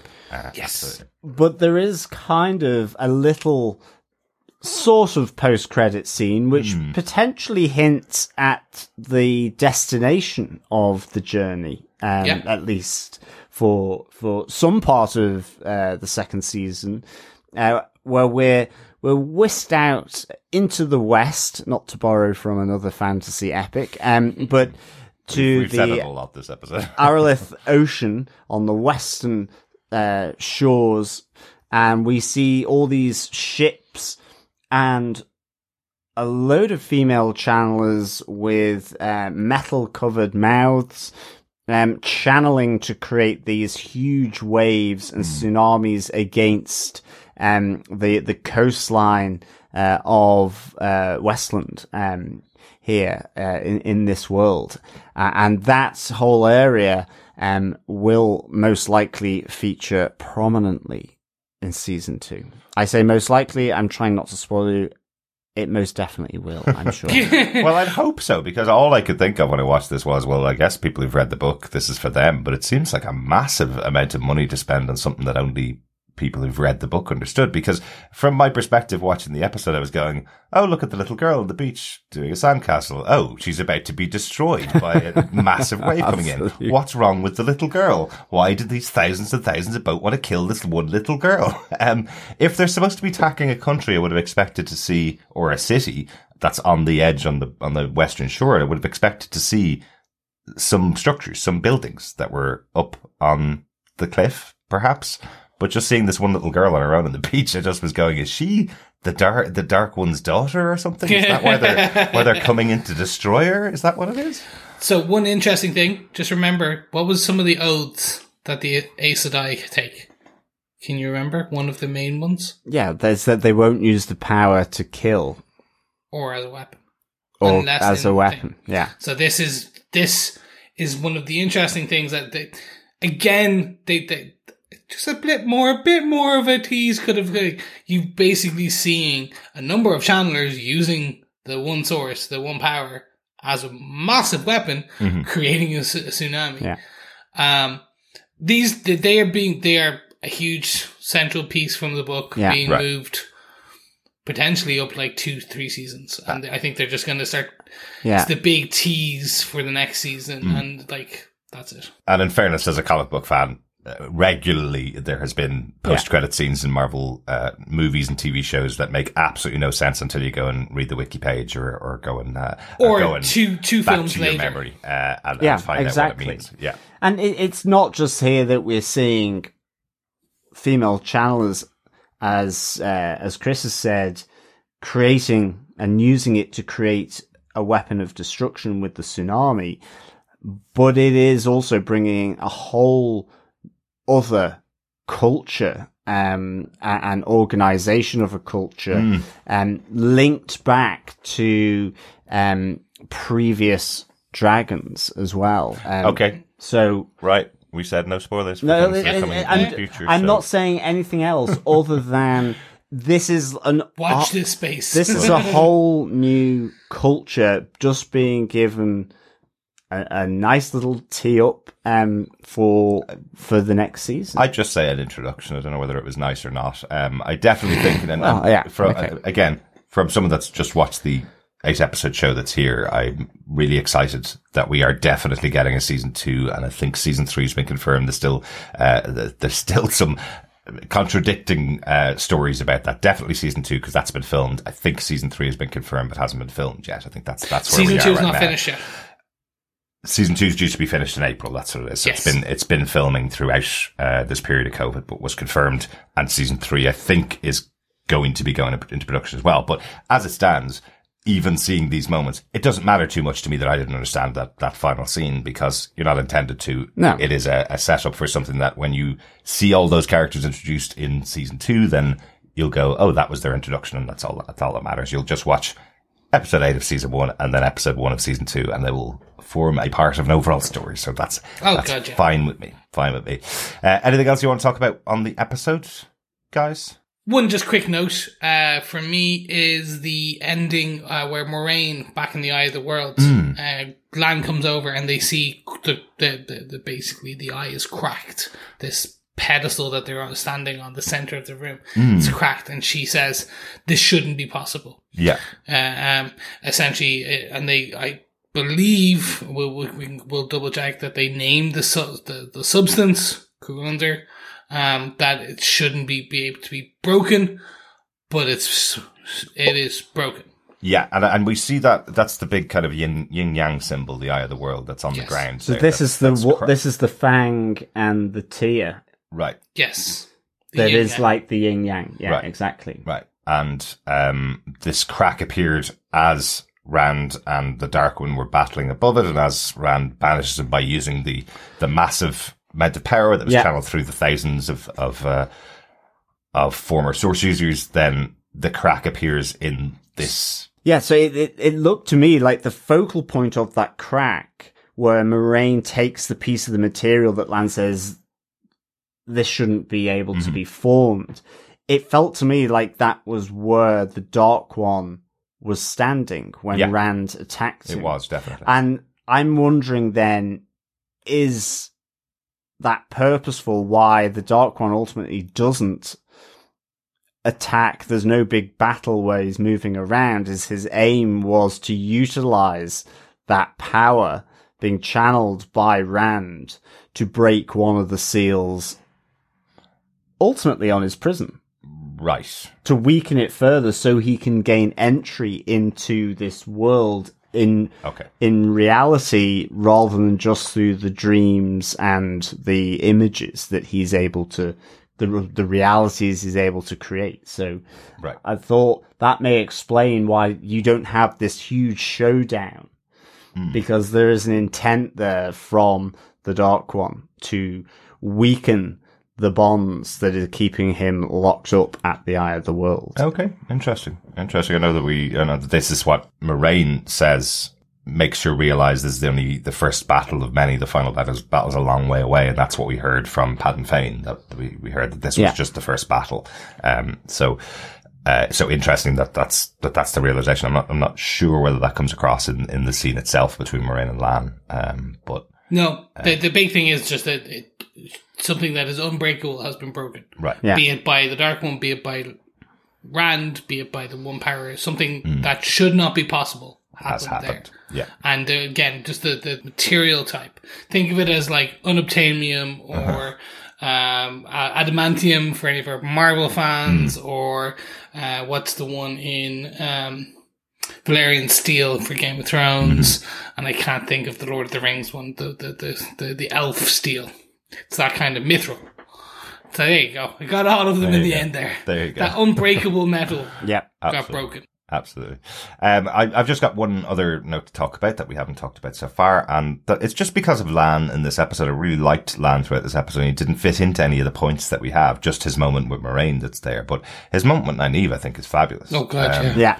Where he effectively has lost everything. We learned earlier on in the season that he's lost his entire legacy. He was a potential king in a city that was lost. So He then went and joined Moiraine and became her warder, which he's now lost that connection between the two of them. We find out at the end of the episode that can't be restored. Because she has no connection to the source, she also can't restore the connection with, her warder. But he also loses Nynaeve here as well. Their relationship was had gotten together. They'd become, very close. They had been together in the previous episode, but he's effectively saying to her, now he knows she's a wisdom. She can't get married. She can't be with him anyway, but that may change when she becomes an Aes Sedai, if that's her path. And he kind of gives this absolutely beautiful, beautifully worded, close down to their relationship, let's say, end to their relationship, where he says to her, I'm going to hate the man that is with you because he's not me, but I'm going to love him if he makes you happy, which I think is a lovely kind of, ending point. Lana's effectively saying that my destiny belongs somewhere else. Don't wait for me if you do feel that you can have a relationship with somebody else when you become an Aes Sedai, but I will hate him and then I'll love him if it makes you happy. But he also says she's a massively powerful person, massively strong person. And, I think it's a great moment between the two of them, and a great moment for Lan as well, and what he's accomplished throughout the series. I think he's become one of my favorite characters in the entire show, and I think he does have a great moment here that just didn't fit into the major points. Yeah, and it may all change, because if Moiraine, depending on how long she is cut from the one source, because he says lift the shield that's masking their connection and bond, and she says, I can't. Exactly. So ultimately, that might allow a bit of room for Nynaeve. Yeah. The very big thing is whether she is stilled, i.e. she has been gentled. The female version of gentling. I was wondering why you were saying stilled. Sorry, yes. Okay. Stilled. Sorry, that is from whether she's been stilled, which is her connection has been completely cut off, and she is no longer ever going to be able to touch the source again, or she's just been shielded and the shield has been placed and just tied off. And like, where what we've seen is when they're shielding, they're holding that shield in place. They're there. The Dark One also has there is also the ability to shield and then tie the weave off, tie the power off, so it just sits there. That one thing that like a flame. If you build a flame, you can continuously channel that flame there, or you tie it off, and it just the flame stays by itself there until the power burns. So the question is whether she's shielded or stilled. Okay, and that's going to be the very interesting story for season 2, because if she's stilled, where she goes from there. If she's shielded, how does she get her access to the power back at all? Yeah. If anything. Yeah, that will be interesting to see, definitely. But with that, ladies and gentlemen, boys and girls, wheelies and wheelers, I think it's about time we wrap up this show and come to the inevitable question, which really is, we have spoken. Did you enjoy this episode of The Wheel of Time, this finale, this episode 8, The Eye of the World, Derek? I did really enjoy it. I do think it had a lot to accomplish, and I think, unlike most of the shows that we've covered over the last 3 years, we've gotten to the last episode of the season and we've been going, well, I hope it gets a second season, because that's got lots of questions to answer. We knew all along throughout the season that there was a second season coming, which does allow them to ask loads of questions that don't get answered in this massive finale with loads and loads of stuff going on. So, if we had gotten to this episode like we usually do and we're going, is there going to be a second season? I'd say it was the story that was told in this one episode, wasn't told as well as it could have been to someone like myself who hasn't read the books, but at least I know a lot of these questions will be answered, by next season, when it comes back. So overall, I thought it was pretty stunning. I thought it was up there with, an episode of season 2 or season 3 of Game of Thrones. I think the budget has been used amazingly well for this show. Everything is on the screen. The level of detail they're going into in the show is fantastic for the first season of a show as well. So yeah, I really do think this is highly worth everybody's time to watch this season of the show. But there's loads more to come, which is good to know. Great. Jonas, you have spoken a lot this episode, but did you enjoy this episode? I really did. I'd give it 4.5 microwaved channelers out of 5. Crispy. Crispy channelers, yeah, exactly. I've just realised what they reminded me of. Oh, from Iron Man 3. The guys from Doctor Strange. Oh yeah, okay. The mindless ones, the acolytes of Dormammu. With the eyes, yeah. And I also thought there was a touch of Iron Man 3 as well, with Extremis as well, with it the fire under the skin. Really? So do you know what it reminded me of? My poor cooking skills sometimes. Not gonna lie. But I'd give it 4.5 microwaved channelers out of 5. I thought this was really epic. I really liked it. I loved the battle at Faldara. I thought, and having the 5 women there, including Nynaeve and Egwene, just sending forth the one power was really good. I loved how it went intimate with the Dark One and Rand. I thought the Rand was really good in this. That the idea of him struggling, I thought he captured that so well. The guy that plays Rand, I loved how the Dark One was presented and the form he took. I loved all that aspect of it at the Eye of the World, and I just thought they were woven together really nicely and set up a lot of questions, which, as you say, I think the luxury of having a second season in the bag just adds to that. I mean, what I would really hope is that Rafe Lee Judkins has said, this is my story, I need the 8 seasons that it's going to do, and given this is, one of Amazon's primary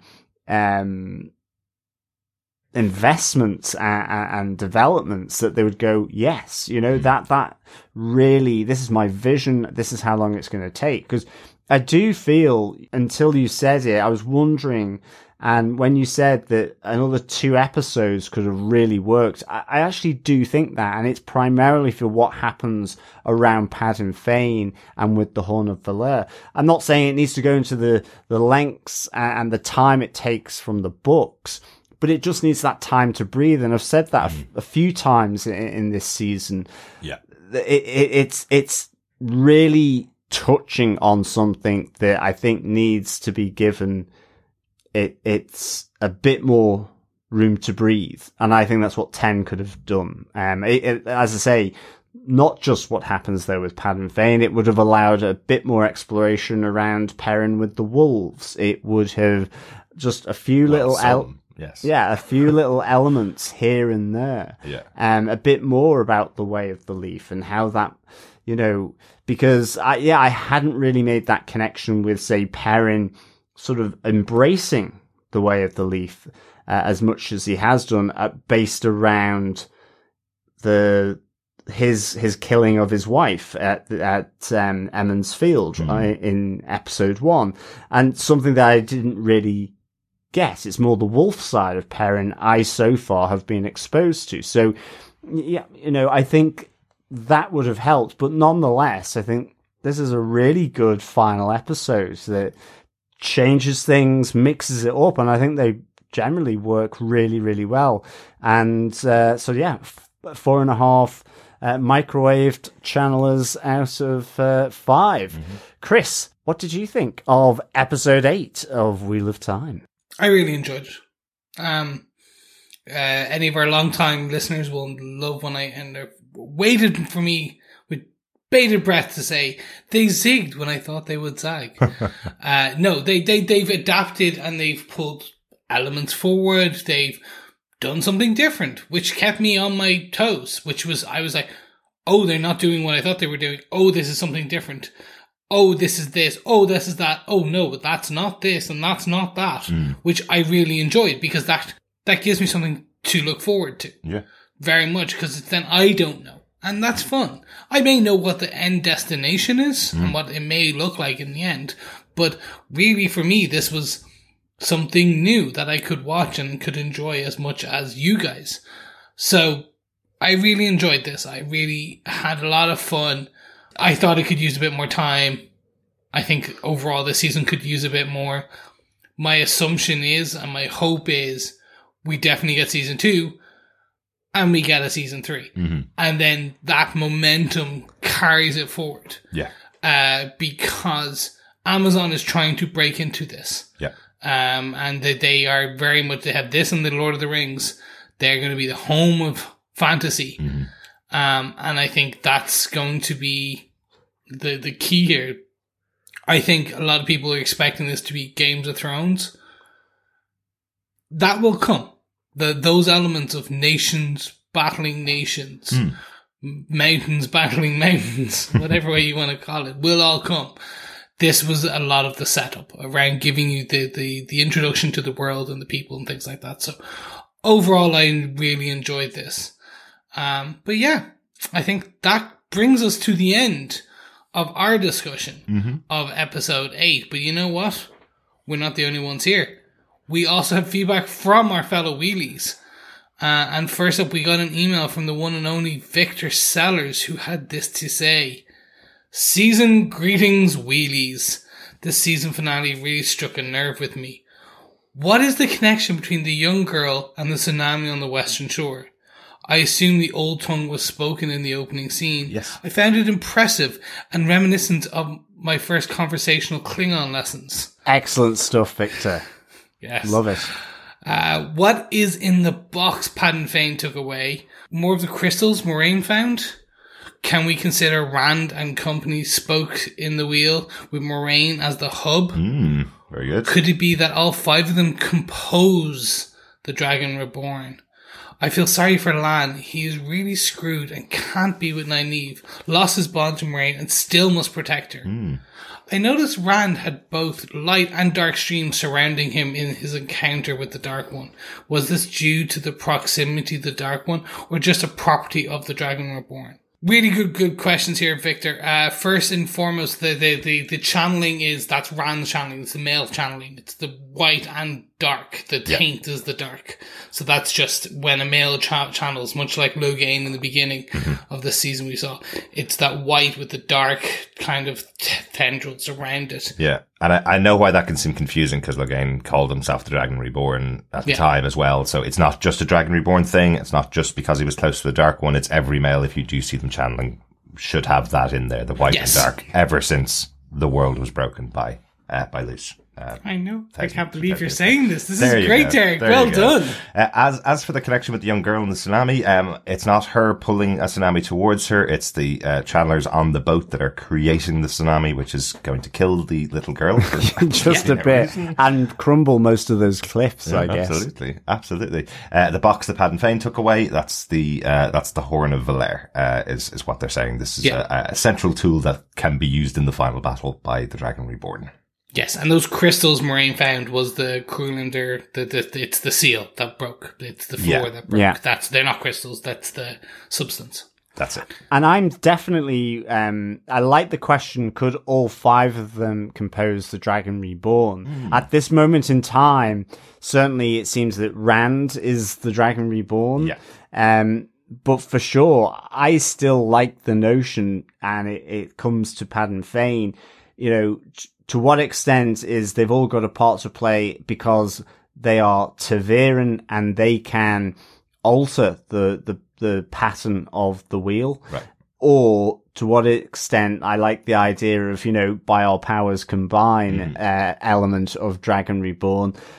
Certainly because I'm not that far through the 1,000,000 odd books that he wrote on it. 50. So to me, that's still a really sort of tantalizing theory that it could be all 5 of them when their powers combine. Captain for sure. Planet. Definitely.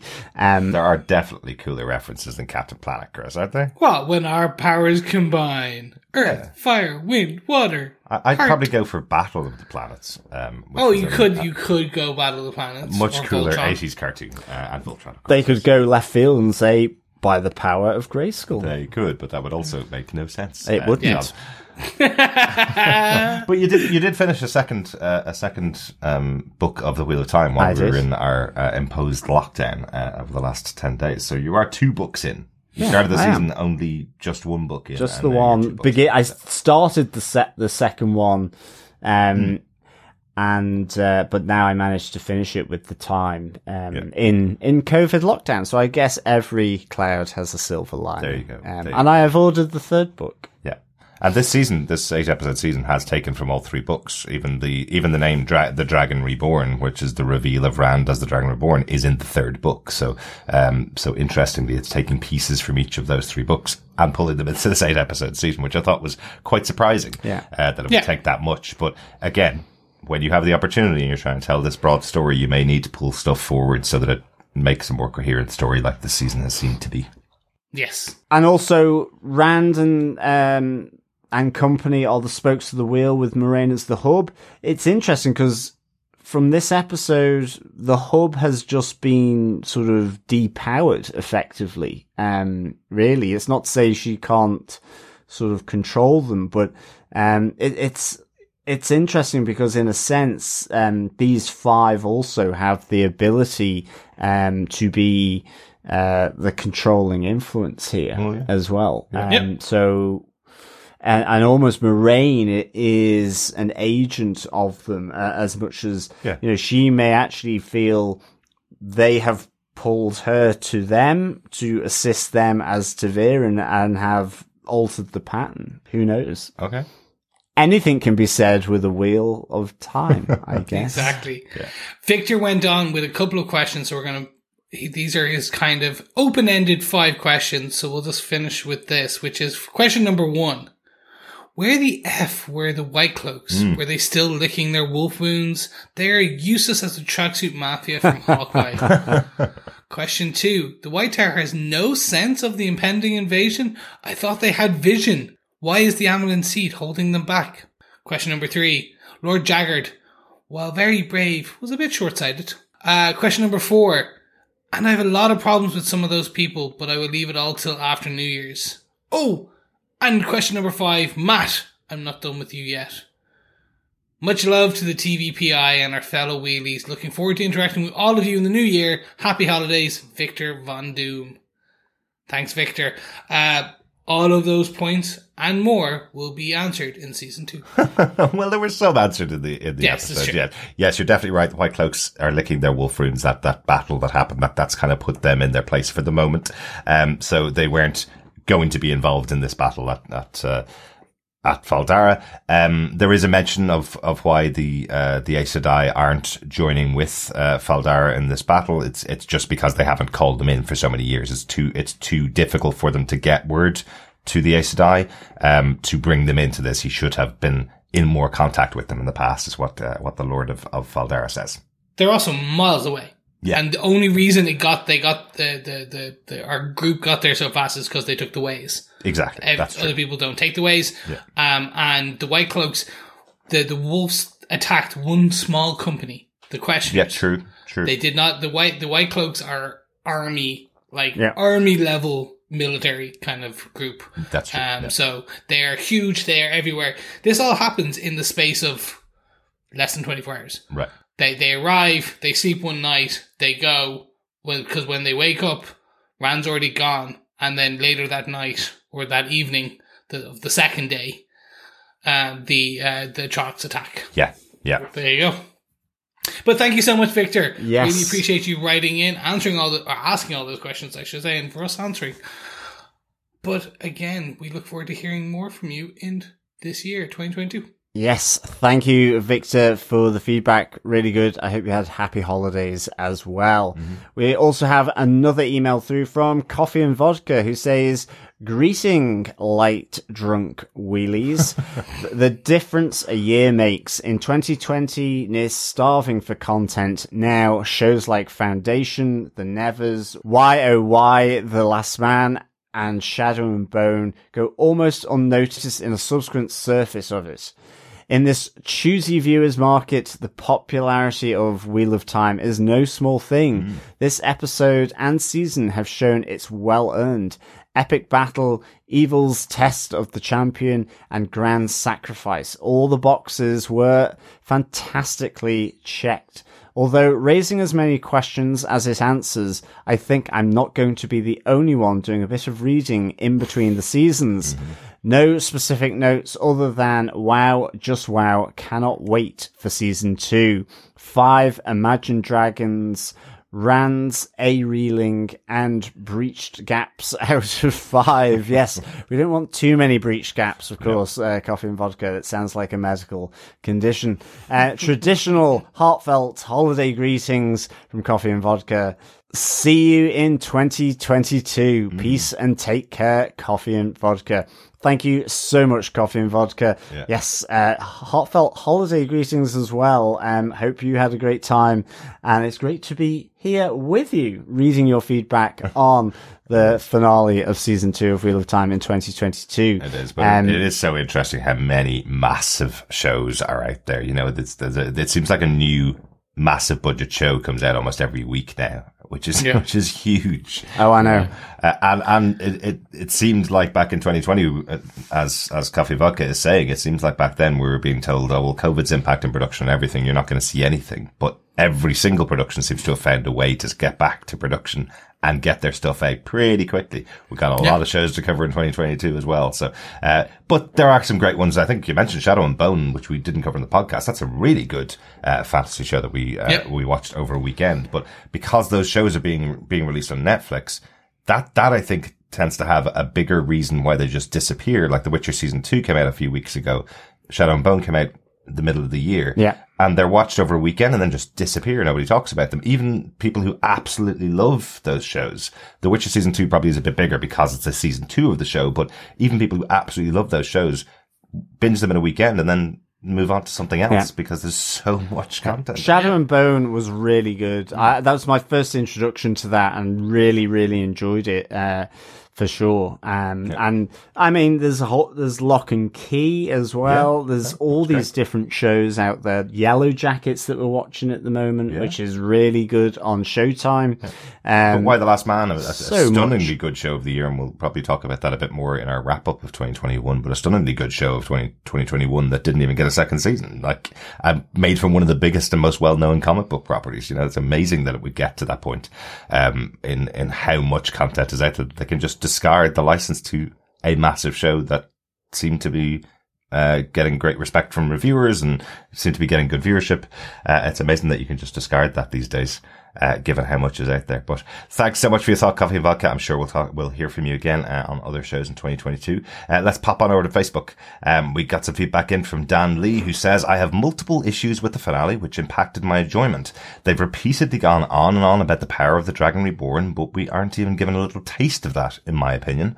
Perrin has been a complete non-character for most of the season, which is a shame as his power seemed so interesting. I'm not sure what happened between Egwene and Nynaeve. Did she bring her back from the dead? What's the deal with the super duper important horn that's mentioned once before being stolen? And who the heck are the boat people? I'm all up for a cliffhanger and loose ends, but I'm currently feeling so unsatisfied with how this episode went down. I think I can understand that, Dan, but I think for me, similar to yourself, there are a lot of questions that are set up here, but knowing at least there's a second season has prepared me to go, okay, well, they're going to ask more questions than you traditionally would if you're throwing everything at a one season show to try to get a second season. So I think I'm okay with some of the things being left out there as questions. Yeah, I think as well, I think the whole thing with the Horn of Valere, I think absolutely it is kind of just chucked in there. And quite frankly, there's an entire book too all about it, really. Right. So and it's history and so on and all this kind of stuff. So it is really quick in there. And I think whilst I really liked seeing Padan Fain and everything that he brought in that moment as well as seeing a bit more fade action, it was just that it did seem superfluous. And I think, you know, a lot of what you're saying here, like with Perrin, I think could have been handled with a 10 episode season. You know, old Jeff has got the dosh, so I guess he could have stumped up 20 mil. He put a rocket in space, so I think 20 mil, an extra 20 mil would have done the job quite nicely, Mr. Bezos. It will probably come back in 3 seasons' time and forget that there was ever this kind of pause in the show, of course, as is, because that's going to be another 16 episodes, right? So. Yep. Thanks, Dan. Thanks, Dan. Thanks, Dan. We also have some feedback from Angie Aros, who said, I loved it. I'm sure the podcast will explain the parts I didn't quite understand, especially the opener and the final scene. I have not read the books. I wish a little bit that there had been 2 more episodes to expand on some of the story and characters, especially Rand's butt-kicking mama. Feisty Nynaeve has been my favourite character until Rand's mum appeared, yanking capes, knocking guys around, and trying to give birth all at the same time. Awesome.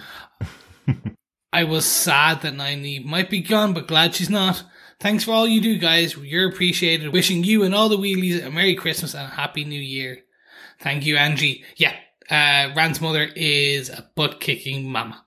That's probably the best way of putting it. Yeah. So good. What a great opening sequence that was. Definitely. Really cool. Thanks, Angie. Yeah, thank you so much, Angie, for the feedback. Hope you had a great Christmas and New Year as well. Dr. Bob Phillips says, gripped. So between us, we think we now have confirmed of the 5-headed nature of this gang. Weaponized wisdom brought back to life by the ultimate healer, which is why Egwene wore so much yellow, not just to aid pronouncing her name. Pacifist wolf, redeemable rogue, circa season 4, and the pretty dragon. We've got the peddler payoff in spades, a special horn, breaking the unbreakable, and a deeply unanswered mystery about why everyone seems to honour the builders, except Padin Fane. Oh, and the tsunami, which would so have been a post-credit scene if Wheel of Time did post-credit scenes. Most definitely, Bob, complete post-credit scene. Just, I guess they don't want to rip off Marvel in this day and age, and probably mess with their auto play next episode thing as well. Yeah, exactly. Certainly, yes. Padman Fane doesn't seem to honour the builders that much with the little twist of the knife, and I think your descriptions of the 5 members of the gang is just spot on. Yes, I realised Egwene used to wear quite a lot of yellow. She does like it. Her favourite colour. Definitely, yeah. Great description, Dr. Bob. Thanks so much for your feedback. Jamie Lawton says, the pre-credit scene, again, opening an episode with an OMG moment. It was funny. I was watching it with my 12-year-old son, and he says to me, 3,000 years ago? Their clothes look modern. Then the scene at the window hits you. I'm afraid I only have a weak D&D reference this week. Pretty sure Perrin is a shapeshifter, which would make him a druid. Though we haven't seen him change as of yet, just his eyes becoming gold. Thanks, Jamie. Well, you almost got to the end of the season with a D&D reference every week. That's pretty good, right? It's very good. It's great. Yeah, really good, Jamie. But just wait for season 2. We're expecting one now in episode season 2 now. Well, you've started a trend. Exactly. Yeah, and totally with you on the scene out the window, for sure. It is just really, really cool because of all the stonework around the Tamlin seat and Luz Therin. You just then look out and you have the spaceships or flying cars. I was half expecting to see the Jetsons sort of go whizzing past the window. There you go. Look what we could accomplish if we all worked together, huh? Thanks, Jamie, for feedback. Great to hear from you. Yes, thank you so much, Jamie.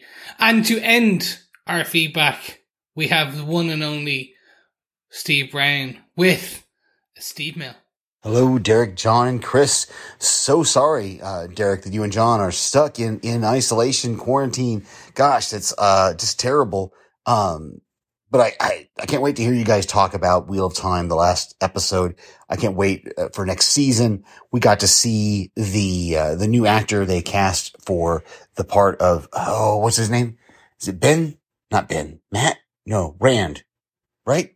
Oh, it's been it's only been a few days since I watched it and I'm still like foggy, but I cannot wait to hear you guys, talk about it. I can't wait for the next season to see where it goes and, what we see with Rand being the Dragon Reborn and, now with Moiraine and whether she's powerless or if she's going to get her powers back. So anyway, Happy New Year and, hope you guys are well after your isolation/quarantine.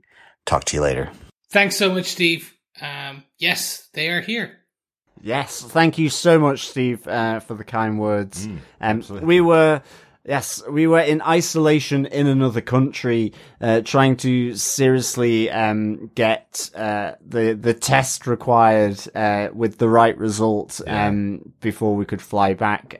So otherwise, luckily for us, having been double vaccinated and boosted, then it was pretty mild. And it was, but when Chris was describing that, 3,000 years ago in Wheel of Time, there was all these great advances in technology, and then the world was broken and we went back to medieval times or before. It was like, that was just like staying in John's mum. I know. My mum, used to have Wi-Fi and internet and then decided just to cancel it because who needs internet? She doesn't need it anymore at 84 years old. And so, yes, we were dealing on our mobiles with intermittent 5G going on, I guess, if that, dare I say it. But thanks so much, Steve, for those kind words and for the feedback as well. Absolutely. Just to point out, the scene that's in this episode of Mad is actually, I think we mentioned it while we were going through the discussions there. It is actually the original actor who played him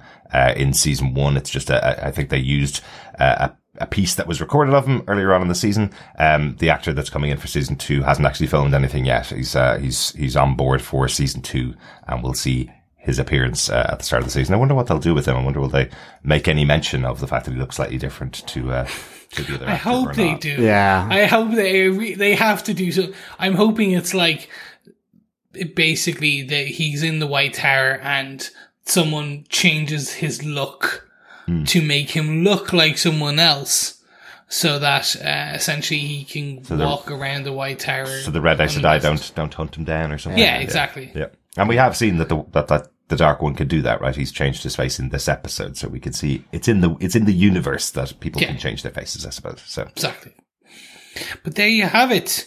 Thank you so much for everyone for your feedback. Thank you, Steve, for the voicemail, and thank you so much, Wheelies, for joining us for this season.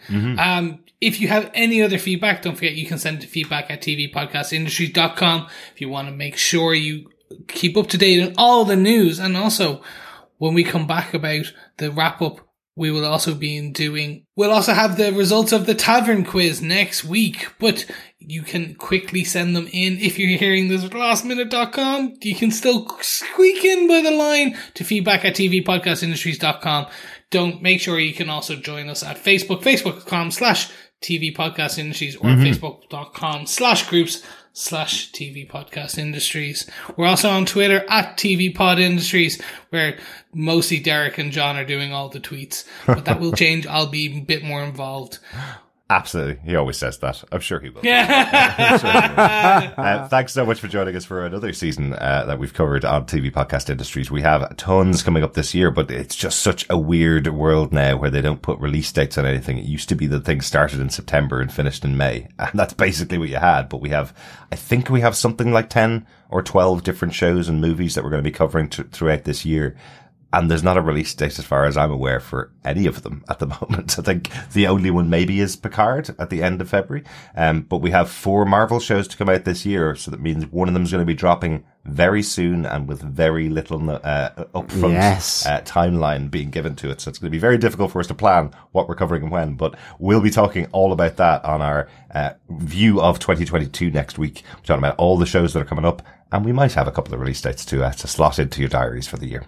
Yes. But if you've enjoyed what you've heard, don't forget to head on over patreon.com to support the hamsters in the wheel and our editor in coffee by go to patreon.com/TV Podcast Industries, where you can just support us for a $1 bill or a piece of gold, a bit of the true source, whatever way you want to support us on a monthly recurring fee. Or if you want to do a one-off quick support, you can head on to buymeacoffee.com/TVPI and support us with a bit of coffee. I like how you said that, Chris. I know doing 101 episodes, I think we ended off with in 2021. I did feel like I was an editor in coffee at some points. Yeah. The vat full of coffee. And of course, remember, fellow wheelies, you can head on over to subscribe, share the podcast, because sharing the podcast is sharing the love as well. Any support you provide, whichever way you choose to do it, is really very much appreciated. And as Derek said, kept Derek going in 2021 with coffee, intravenously dripped into his veins, as well as supporting all the shows that we cover, all the podcasts that we do, with all the technical elements, and the hosting, and all of those different elements for the podcast. So yes, a big thank you again to all the people that support us, however you choose to do it, in 2021. And we really look forward to, discussing more and more stuff in 2022 with you as well. Mm-hmm. Thanks so much. We'll talk to you again next week. Speak to you again soon. Yes, thank you so much, fellow wheelies, for joining us. As always, great discussing everything about the Wheel of Time. Now, there is no beginning or endings, but this is the end of the podcast for season 1, at least, of the Wheel of Time. And just remember, keep watching, keep listening, and keep wheeling. Bye. Bye. Bye. As usual, with the final episode of a season, we will play out with the song we've been using all season as our theme for Wheel of Time. This is the full version of Scott Holmes' music, Epic Cinematic. Really, really good tune that we were able to use for Wheel of Time Season 1. See you next season.